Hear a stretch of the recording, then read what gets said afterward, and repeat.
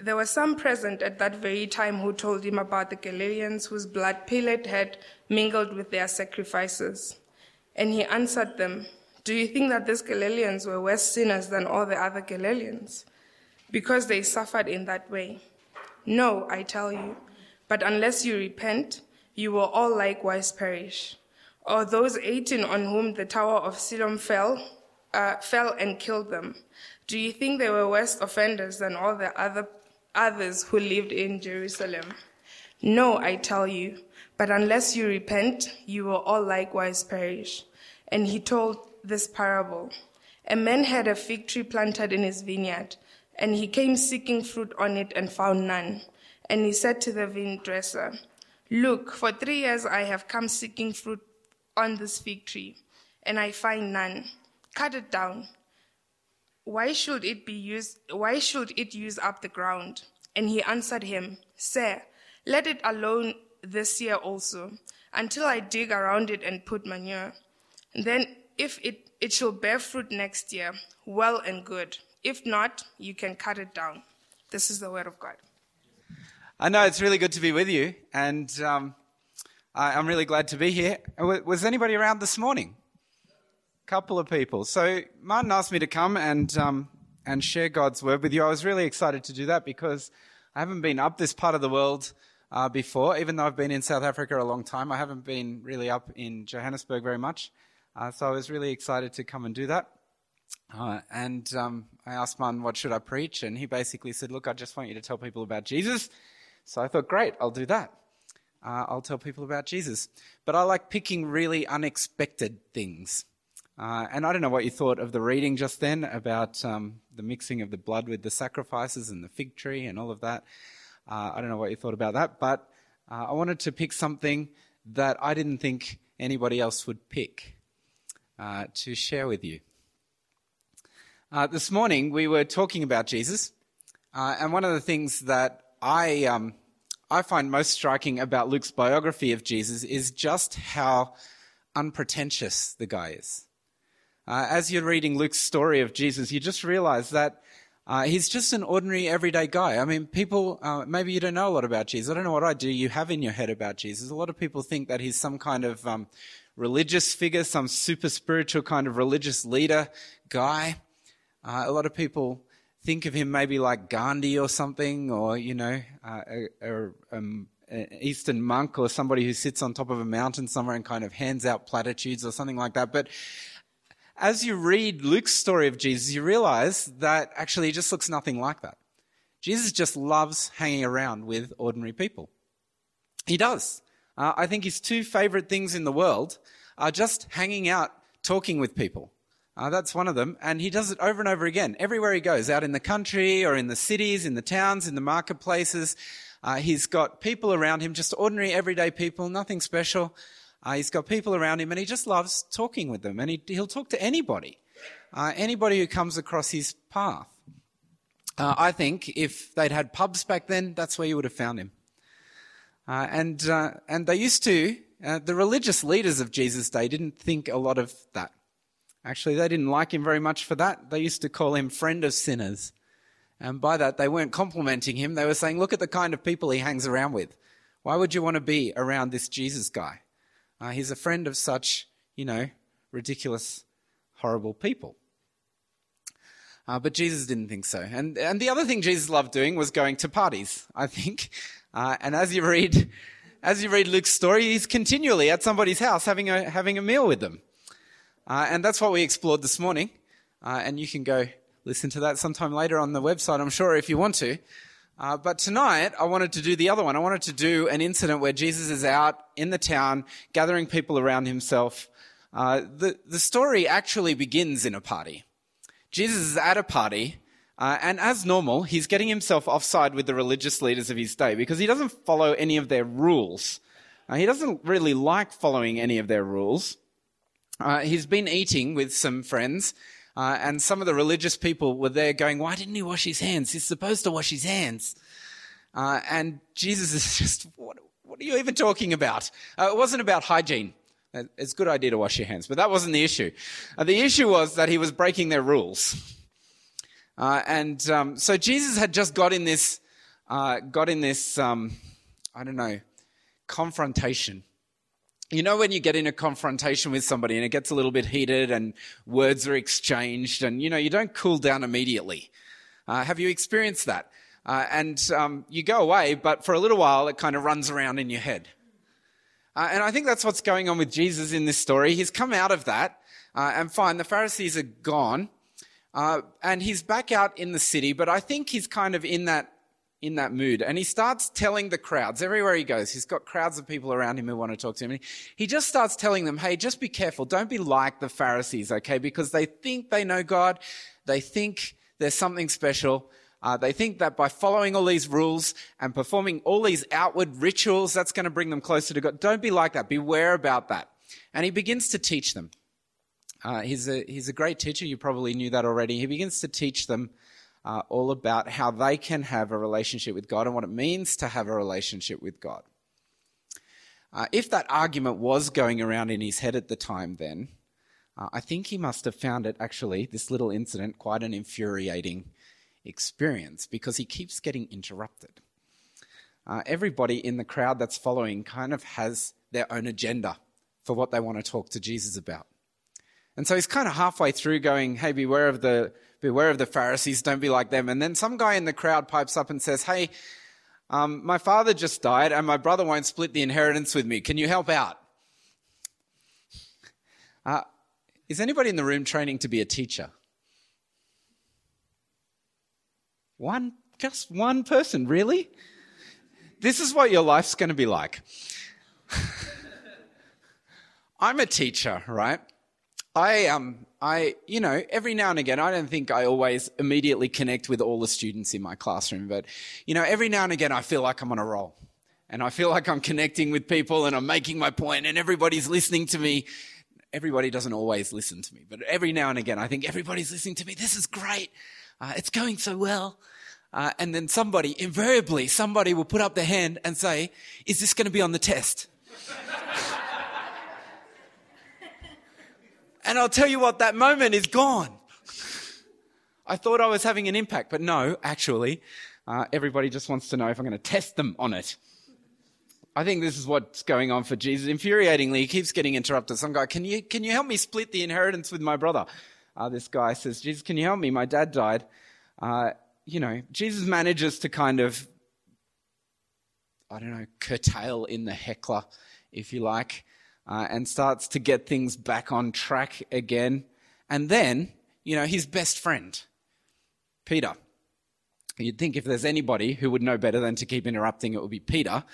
Interrupting Jesus never works out well for Peter. I don't know if you know anything about Peter and his stories.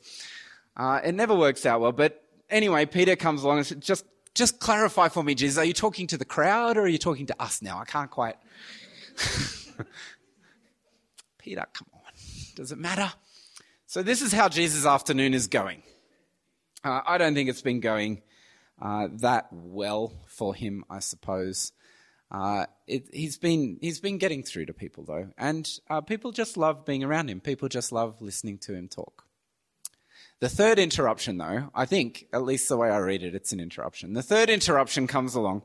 And this one, there's actually no getting out of. This one is a very bad interruption. Jesus is in the middle of teaching the people. He's got, serious things to talk about, but I think everybody's kind of on board and listening to him. And then some guy comes up to him and tells him some breaking news, this thing that's just happened in Jerusalem. The Roman governor of the Jewish people. Okay, now, this is all important details. I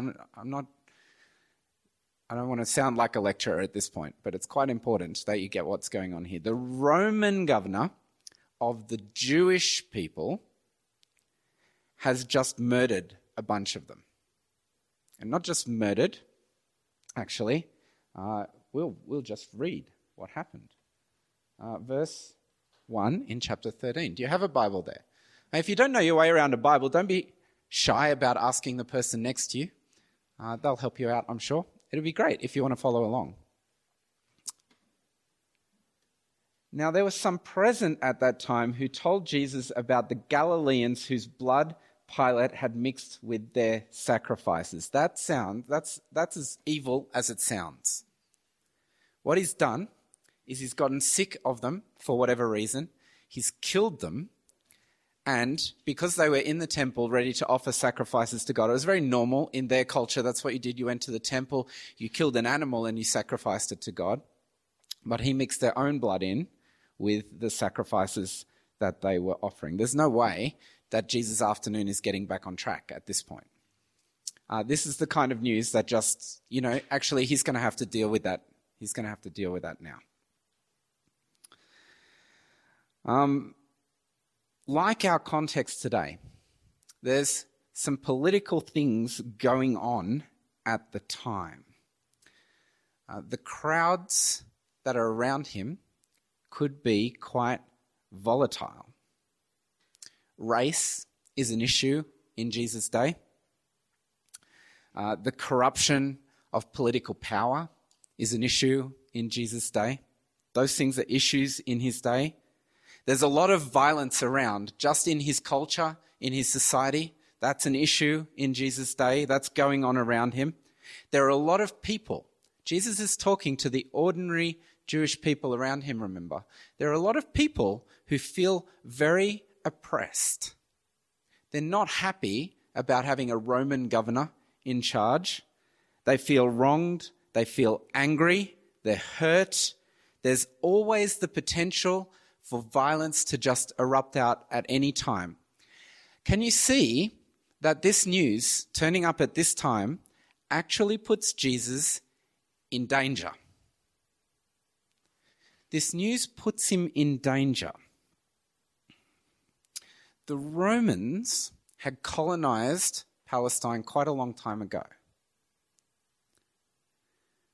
The Roman governor at the time, his name is Pilate. You may have heard of Pilate. He's the guy who's famous because he allowed Jesus to be executed. He's the Roman governor at the time. He's in charge. He doesn't have all the power. There's also a not a Jewish king, an Edomite king, who's ruling over the Jewish people. You don't need to know who the Edomites are, really. They're just some other nation. There's an Edomite king who's ruling over the Jewish people. His name is Herod. He hasn't got all the power, but he's got quite a lot of power as well. So the Jewish people at the time are ruled by a Roman governor and an Edomite king, and neither of those guys who are ruling them actually understand Jewish culture very well. Right? You can see that this is going to be an issue, can't you? I think you can. This isn't a happy situation. Pilate and Herod are always doing something that offends the Jewish people. They're always, forever doing something that offends the Jewish people. Herod actually had one of the Jewish prophets executed. Maybe you even know this guy. Have you heard of John the Baptist? Herod had John the Baptist executed because John the Baptist had told him that his marriage was illegitimate under Jewish law. Pilate he was looking for a way to build an aqueduct to bring water into Jerusalem. And he'd tried to fund that by taking money out of the temple. And of course, the Jews didn't want money taken from the temple in order to fund Pilate's building projects. And so there was a bit of a civil rebellion at the time, and Pilate dealt with it by sending the troops in. And so Pilate had a little bit of a track history for using violence to put down the Jewish people as well. And to make matters worse, the leaders of the Jewish community pandered to the Romans and to Herod. So even the Pharisees and the Jewish rulers liked to maintain the political status quo. Do you feel like you understand what's going on? So you can see this whole thing's a mess. And Jesus is hanging around with just the common, ordinary, everyday people. And this news comes that Pilate is having Jewish people killed in a really violent way. We don't know a lot about what he was doing or why. It doesn't really matter, I suppose. Imagine the kinds of reactions, though, that you would expect from the crowd. How do you think they're feeling when they hear this news? How do you think they're feeling? Yeah, I think they're feeling angry. I think there'd be a few different reactions. I think some of the crowd will be feeling quite anxious. So maybe a few of them will be scared that they would know somebody who was at the temple that day. That's a possibility. I think a few of the crowd, a few of the crowd would be quite angry just at the political situation. Why should they have to go on living like this? How long is it going to be that they're going to have to suffer this intolerable Roman rule and this oppression anymore? Why should they? Yeah, I think some of them would feel like that. I think some of them would have blamed God. How could God actually let this happen? Have you had a how could God let this happen moment in your life? I wonder. How could God actually let this happen? Where is God when this kind of stuff happens? What is God doing about this kind of stuff? I would imagine there would be people in the crowd who felt that way. And some, because of Jesus' particular cultural context, some of them were asking questions about, had these people done something wrong? Did they deserve it? Was God punishing them? Were these people worse sinners than everybody else? And that's why God let this happen. So this is a dangerous situation for Jesus, because imagine, what do you think he's supposed to say? The whole crowd now are looking at him. What's he going to say? What are his options? If he says, you're right, we shouldn't have to suffer Roman rule anymore. Let's go get our clubs and let's rebel. What will happen? What will happen? The Romans will send the troops in, right? And they'll kill him as a political insurrectionist. But given how the crowd's feeling, if he says the opposite, and if he says, it's a terrible thing and it's a tragedy, but let's just calm down. Let's remember that the Romans are in charge and there's nothing we can do about that. How will the crowd react? They'll think he's a coward. Right, exactly. This is exactly the political situation that no leader wants to find themselves in, because this is a no-win. Do you see that? This is a no-win for Jesus. And given that, I think his response is actually really interesting. It's really interesting because it shows us that he's just thinking about the world in an entirely different way to the way we often think about the world. So he says something really surprising. The first thing he does is he answers the question about whether these people were extraordinary sinners of some kind. That's the easy question for him to answer. The answer is no. These people didn't suffer because they were worse sinners than everybody else. So that's what he says there in verse 2. Jesus answered, "Do you think that these Galileans were worse sinners than all the other Galileans because they suffered this way? I tell you, no, they weren't." Jesus compares it to another incident which seems to have been some kind of tragic accident. Apparently a tower had fallen over in Jerusalem at some stage and killed some people. Again, Jesus says not about sin, just about the way things are. Verse 4, "Or those 18 people who died when the Tower of Siloam fell on them, do you think they were more guilty than all the others living in Jerusalem? No, I tell you no."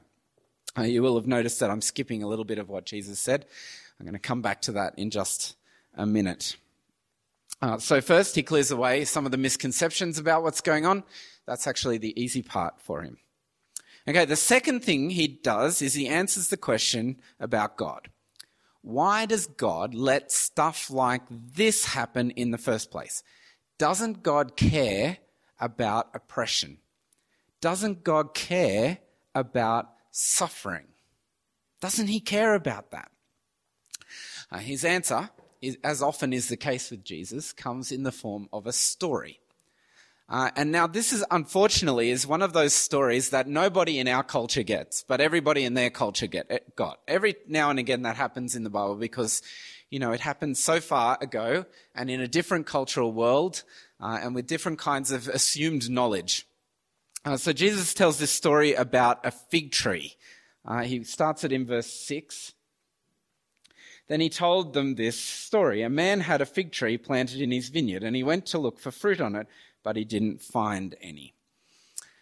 If that does seem like a little bit of a mystery to you, then what's going on here is that everybody in Jesus' crowd already knows that when you talk about fig trees, you're talking about their society. They know that because there are so many fig tree stories in their Bible, which is our Old Testament. It's full of them. And every time they have roughly the same point. And they're not always fig trees, like gardening stories. And roughly they have the same point. Let me show you one of them. This one's from the prophet Isaiah. I'm just using it as an example. Let me just read to you something Isaiah had once said. My beloved had a vineyard on a rich and fertile hill. He ploughed the land, he cleared its stones, and he planted it with the best vines. In the middle, he built a watchtower and carved a winepress in the nearby rocks. And he waited for a harvest of sweet grapes. But the grapes that actually grew were bitter. He expected a crop of justice, but instead he found oppression. He expected to find righteousness, but instead he heard cries of violence. This is really common in your Old Testament, and this would have been really well understood by the crowds that are around Jesus. Jesus is using a story that people would have understood, and it would have reminded them that the society God was looking for and the society God wanted from his people would be characterized by justice and righteousness. It would be characterized by justice and righteousness. He expected a crop of justice, but he found oppression. He expected to find righteousness, but he heard cries of violence. So in other words, to those who heard about what Pilate did and asked the question, doesn't God care? Jesus' answer is, yes, God cares. God cares about wickedness. God cares about suffering. God cares about oppression. He expects to find justice. He expects to find justice. That's what God's whole world is supposed to look like. It's supposed to be a world of justice. But have you noticed that it never is? It never is. It never is. So Jesus continues his story. Verse 7. So he said to the man who took care of the vineyard, for 3 years now I've been coming to look for fruit on this fig tree, and I haven't found any. Cut it down. Why should it use up the soil? Now Jesus is answering the isn't God going to do anything about this question. God's not ignoring what's going on amongst his people, says Jesus. God's not ignoring what's going on amongst his people. This, I think, is a really clever thing for Jesus to say. And if it's true, if Jesus is telling the truth about God, then this is amazing. On the one hand, the crowds know that he's not just pandering to Roman authority. He's not saying it's okay, we just got to live with Rome. No, actually, God cares. God cares. But neither is he saying, okay, let's go and get a gun and start shooting people. He's not saying that either. Actually, he's saying that God's plan isn't to just let this kind of wickedness and injustice go on forever. That's not God's plan. And this is actually good news for everybody who's standing right in front of Jesus. The only people who want this world as it is to just keep going on forever the way it's always gone are the people who benefit from it, the rich people, right? Not the people in front of Jesus. Have a think about it just for yourself. Do you just want this world to continue going on forever? Is that what you want? That's not what I want. Wouldn't you rather have a just, righteous world? Isn't that what you want? John the Baptist, before he got beheaded, he'd actually just said exactly the same thing. Herod had beheaded him, and just before it happened, he said, even now the axe of God's judgment is poised, ready to swing at the roots of the tree. Same metaphor, right? Same message, same metaphor. Every tree that doesn't produce good fruit, said John the Baptist, will be cut down and thrown into the fire. So here's Jesus' message that day as he gets this news about Pilate. He's saying, okay, God's not ignoring wickedness. That's not what God is doing. When our cultures and our societies are broken and they're grieving, when the rich and the powerful seem to just get fat and just go on, and the poor are oppressed, and when the powerful take bribes and justice is perverted and there's no truth around you, do you look around your world, says Jesus, and do you hunger and thirst for righteousness? Is that what you want?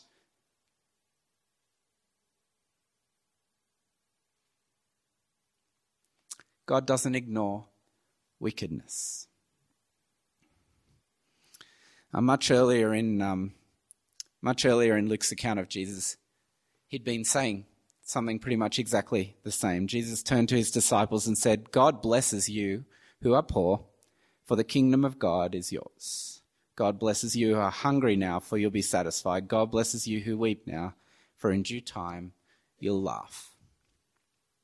Are you looking for a world of justice and righteousness where violence and corruption can finally be forgotten?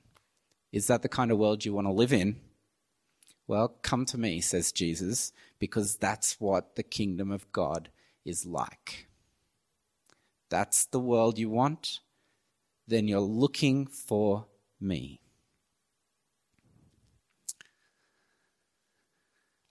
Okay, but that's not actually Jesus' whole answer. That's a part of the answer. We skipped a bit, didn't we? Jesus had one more thing to say before he finished up. Why not just do it now? Why doesn't God just step in now and make this world? Well, Jesus continues his story. Verse 8. "Sir," the man replied, "leave it alone for 1 more year, and I'll dig around it and fertilize it. If it bears fruit next year, fine.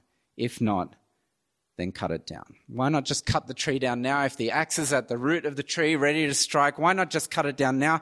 Jesus' answer is there's still hope for fruit, actually. And Jesus is thinking now particularly of the people who are just right in front of him.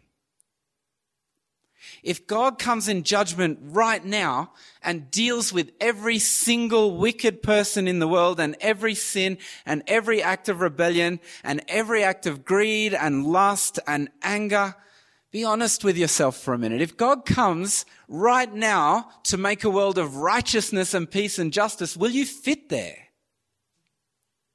Will you? Does that characterize your life? Does your life look like righteousness and peace and justice? Jesus knows about the people in front of him. It doesn't characterize their life either. Remember the bits that we skipped before? About this time, some people told Jesus about the Galileans whose blood Pilate had mixed with their sacrifices. And Jesus answered, "Do you think that these Galileans were worse sinners than all the other Galileans because they suffered this way? I tell you, no. But unless you repent, you also will perish." Or those 18 who died when the tower in Siloam fell on them, do you think they were more guilty than all the others living in Jerusalem? I tell you, no. But unless you repent, you too will perish. At first it seems like just such a weird thing for Jesus to say. But it's not. Jesus is saying, be careful what you wish for. If you want a world of righteousness and goodness and justice, then you better make sure that you're going to be part of it.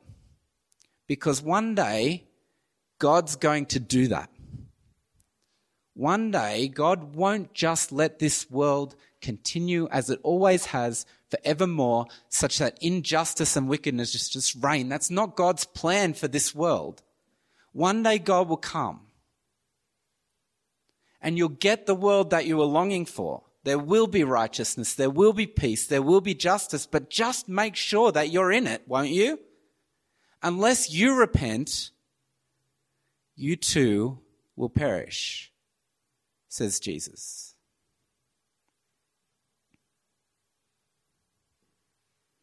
The question Jesus wants people in front of him to ask themselves, the same question that we need to ask ourselves actually, is will we be in it? Will we be one of them? This is why we wait. whenever the Bible wrestles with why God doesn't do something about the wickedness in this world, it always answers the same way. The answer is always God is being patient. Just leave it alone for a year. Let me fertilize the tree. Let's just see if we can get any fruit from it first. God is being patient. He doesn't want you to perish. He didn't want me to perish. So he waited. He's waiting for you. About 6 chapters after this one in Luke's story of Jesus, he'll come across one of the most unsympathizable men I think I've met in all of literary history. This guy is he's just a scoundrel, really. He got absolutely wealthy just by defrauding everybody around him. He's got no friends. He's like the Scrooge of the Bible. He's got no friends. Nobody likes him. Everybody knows that he just steals their money. He's a tax collector and nobody can do anything about it. So they just give him all their money and he just gets richer. And everybody around him gets poorer and he doesn't care. He's actually physically little. One day he hears that Jesus is coming and he wants to see this guy that everybody's talking about. So he has to climb a tree because there's so many people crowding around Jesus. He can't get his head over the crowd to see what's happening and what's going on.